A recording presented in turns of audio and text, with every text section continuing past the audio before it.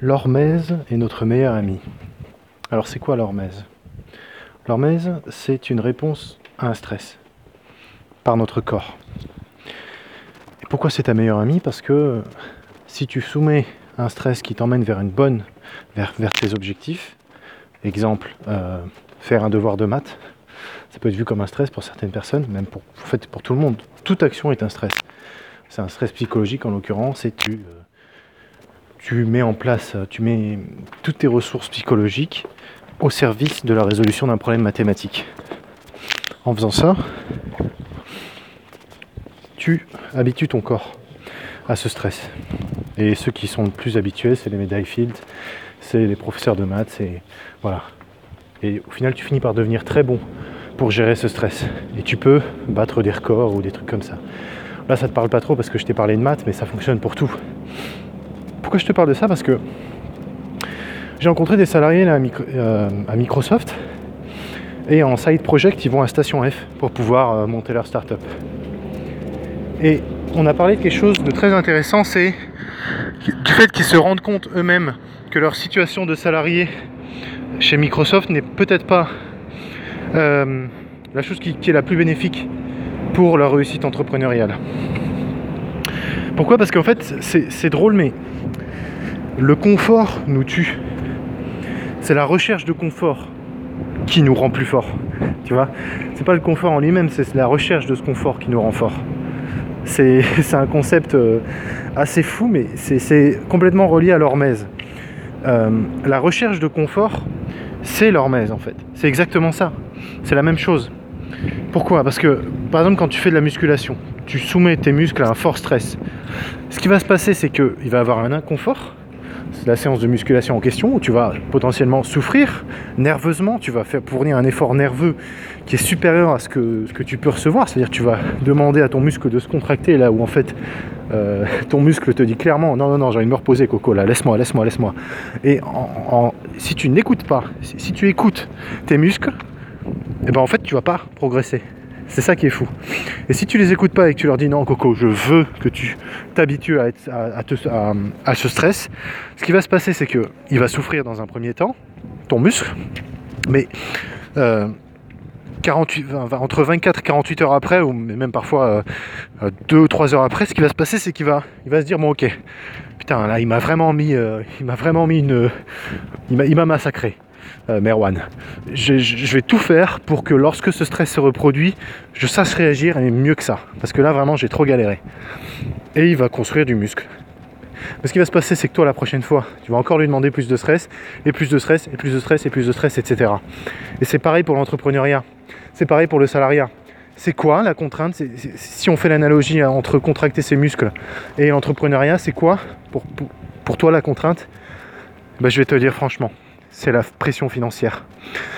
Tu vois, là, remonte à la vidéo qui s'appelle, je crois, Antoine BM est en avance sur moi. Un truc comme ça. Où je fais part du fait que, finalement, là, à ce moment-là, j'avais plus d'argent. Mon chômage était terminé. Et du coup, il fallait que je vende. Il fallait que je me vende. Ou en tant que salarié, ou en tant que freelance, mais il fallait que je me vende. Et ce que j'ai essayé de faire, cette fois-ci, c'est de me vendre en tant que freelance. Parce que je voulais pas refaire le cercle, je voulais pas revenir à la case départ. Enfin, se vendre en tant que salarié, ça serait revenir à la case départ, ça serait retourner à... Au moins, je progresserais si j'étais freelance. Et c'est le cas. Là, depuis ces 4 mois, j'ai beaucoup progressé. Je suis pas encore à la situation rêvée, et de toute façon, je l'atteindrai jamais, cette situation rêvée, normalement. Si ma vie se déroule bien, je courrai toujours après des rêves. Tout en étant grateful, tout en étant reconnaissant. Hein. Ça, j'en parle pas dans cette vidéo, mais c'est très difficile de faire l'équilibre entre tout ça. Non, le sujet de cette vidéo, c'est l'hormèse. Et de manière générale, ce processus qui fait qu'on s'habitue au stress. Et c'était quel stress en fait? C'était l'argent, c'était la pression financière.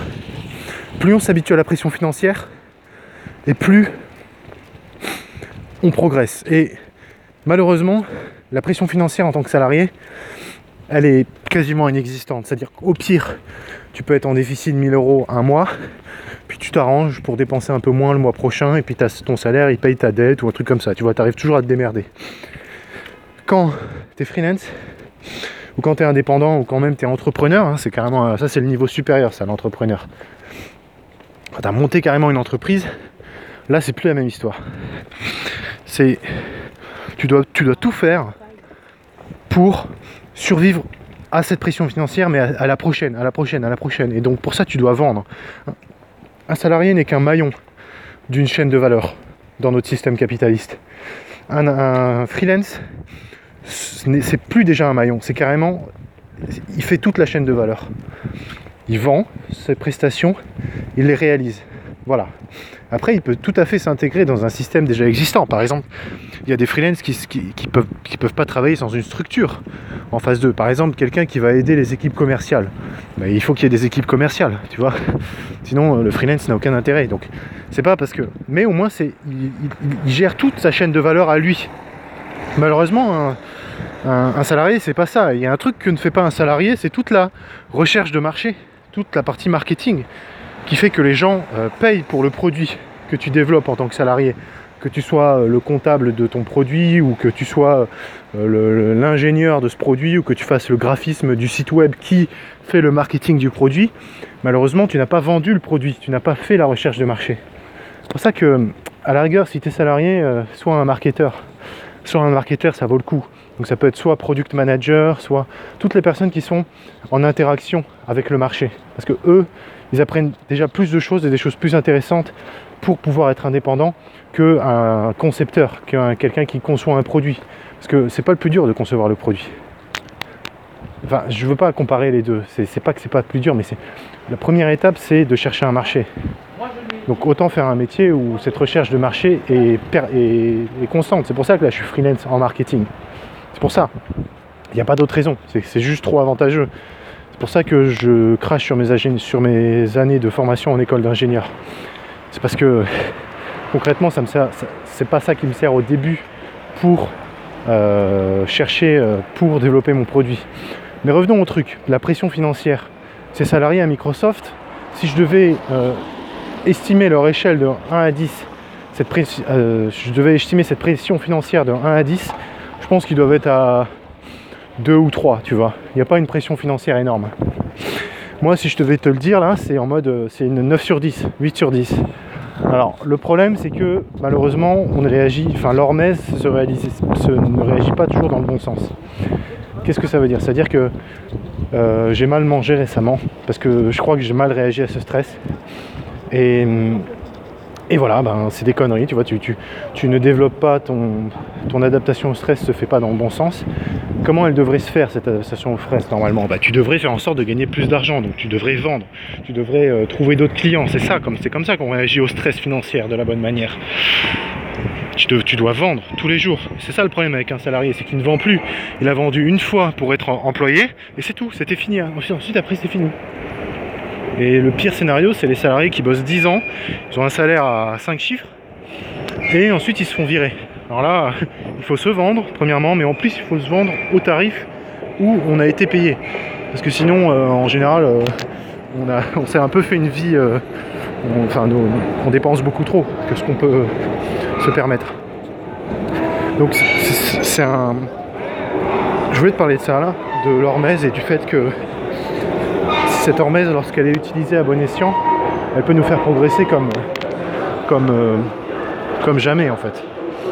Là, tu vois, concrètement, il me reste peut-être une semaine de cash. Et tu vois, je veux pas m'en vanter, mais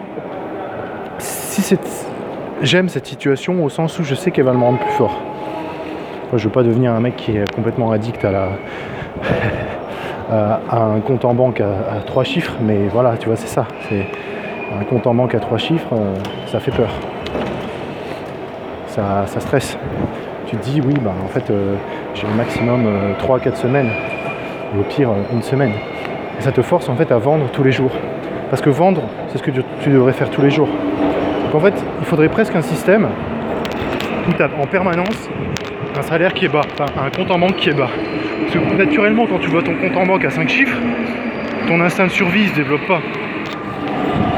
Bon, quoi qu'il en soit, je te laisse là-dessus.